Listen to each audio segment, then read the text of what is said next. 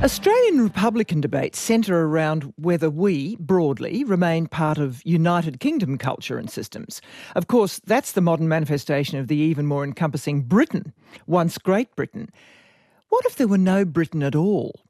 Contemporary Britain is in post-Brexit turmoil. The Scottish independence movement's been gathering strength over the last decade. Wales and Northern Ireland have also been slowly edging towards independence. Stuart Ward, a professor of British imperial history, is confident the world is witnessing the end of Britain and Britishness.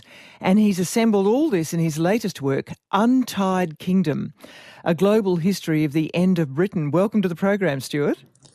Thanks, Geraldine. This week we've seen the resignation, the quite shock resignation of Nicola Sturgeon as Scotland's First Minister, which some in the English press have jumped on as evidence that Scottish independence as an idea is dead and buried. Now, is that your view? Look, it's obviously a major setback. Sturgeon has dominated the political landscape for the last 8 years. She's been a hugely popular figure in Scotland. She's been someone who's brought a lot of confidence to the SNP's political platform, and so much of the high polling that's been registered in the last few years for independence, upwards of 50% of Scots are prepared to consider independence. That can be put down to her influence and her ability as a politician.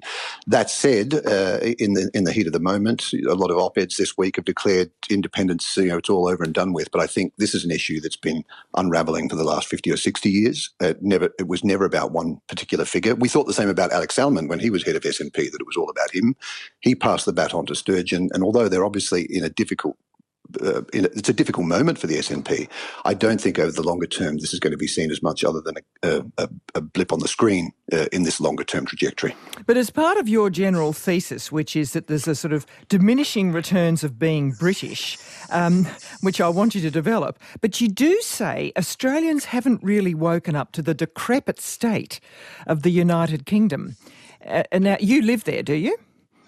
Well, actually, I live in Denmark, but I have lived on and off in the UK over the last 20 years. So, but most recently in Copenhagen. And what's striking you? What is it that you think is really fulfills your suggestion that it's all part of this sort of long withdrawing roar?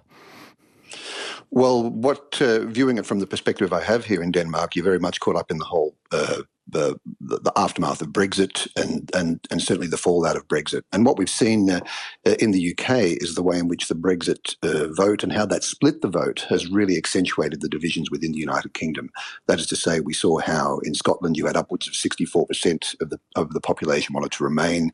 Northern Ireland was also in favour of remaining. So those kinds of fissures that have been opening up, these cracks that have been widening for the last several decades, these have really been heavily accentuated by the Brexit fallout, as it were.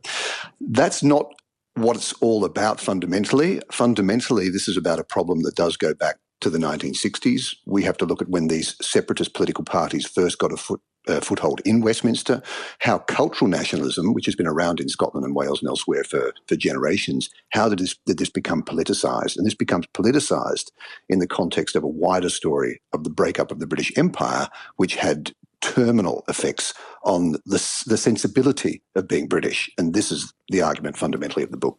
Yes, the demise of Britishness as a global civic idea and its impact on communities across the globe. Now, I just want to argue with you a little bit because you do say there's a malleability. There was a malleability underneath all of that idea of Britishness, if I'm reading you correctly, that you do see as a strength. And I wonder why has that gone? Yeah, well, Britishness was always rooted in this elasticity and multiple geographies. So if you compare it to Englishness, Scottishness or Welshness, it wasn't baked hard in the emotional heartland and packed off for export. Rather, it was itself a kind of an offshore formation. It was actually those people who went out and needed new ideas, new civic ideas that could travel vast distances. But what happens after the Second World War and into the 60s and 70s, the capacity for all these different variations on the theme to coexist without sort of rubbing up against each other the wrong way, that starts to come apart for two reasons. One is the simple fact that Britain can no longer perform this role of an imperial hub. It can't be the source of finance. It can't be the source of migrants. It can't be the source of defence for all these different parts of the world. And so you get conflicts of interest that emerge. And then the second thing is that you get a new culture of globalisation where all these different pockets of British identity around the world, they can actually come into virtual proximity with each other. And so you get this process where people start to encounter that their Britishness is not shared. It is not a universal concept. It is not something necessarily that travels. And this culture of misrecognition is part of what leads the idea of a universal Britishness to start to come unstuck at the seams. So that's why I'm saying that elasticity, which was once a strength, in the modern era, when you no longer have the capacity of Britain to provide the role of an imperial hub, and the fact that they come into frequent proximity with each other, this makes the idea lose its credibility.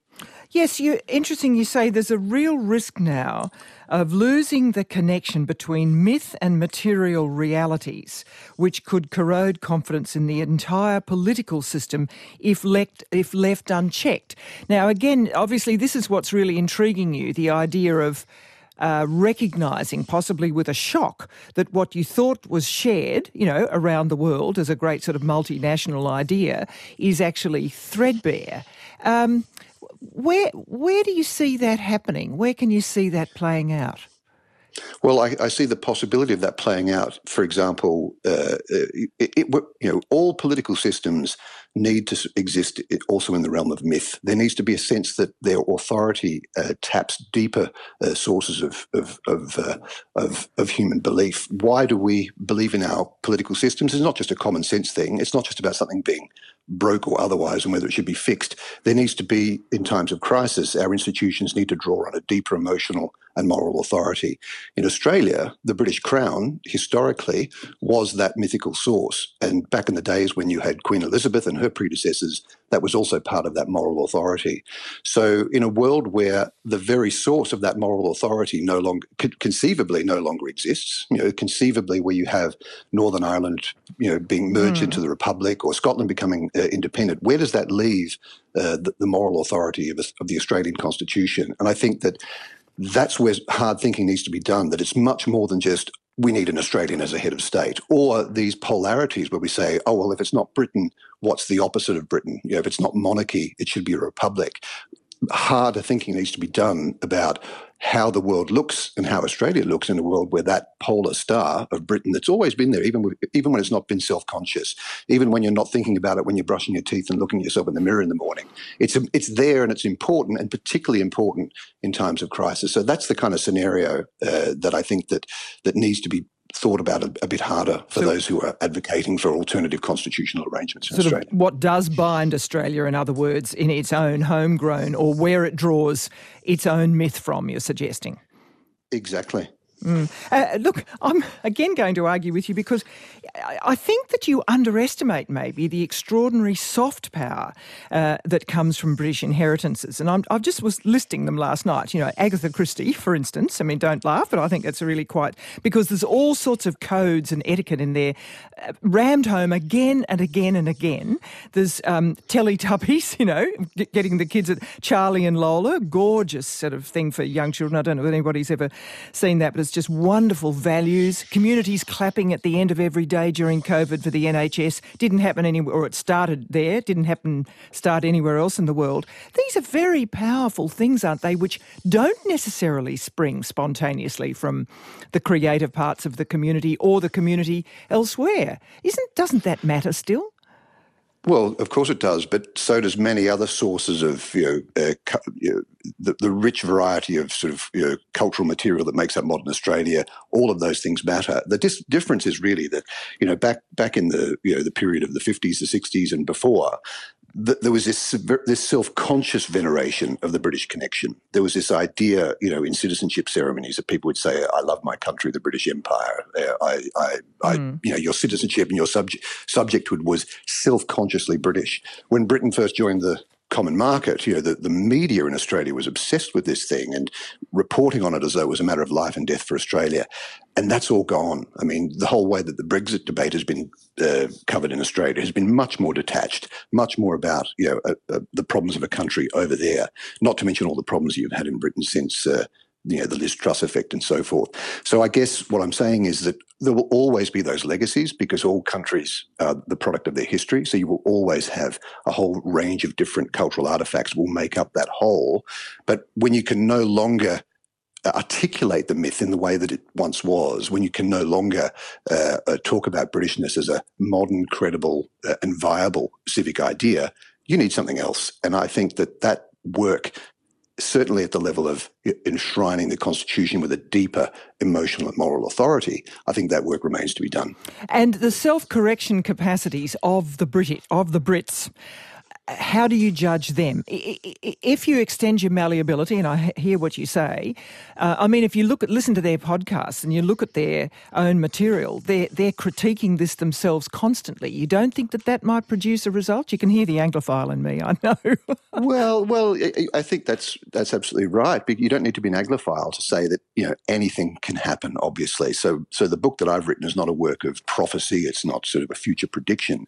It's looking at a longer trajectory over 50 or 60 years and saying that the status quo is not tenable. So you cannot continue with a situation like you have in Scotland, where half the population routinely and regularly, when asked, says we'd actually rather be part of a different country. No kind of entity can sustain those kinds of numbers.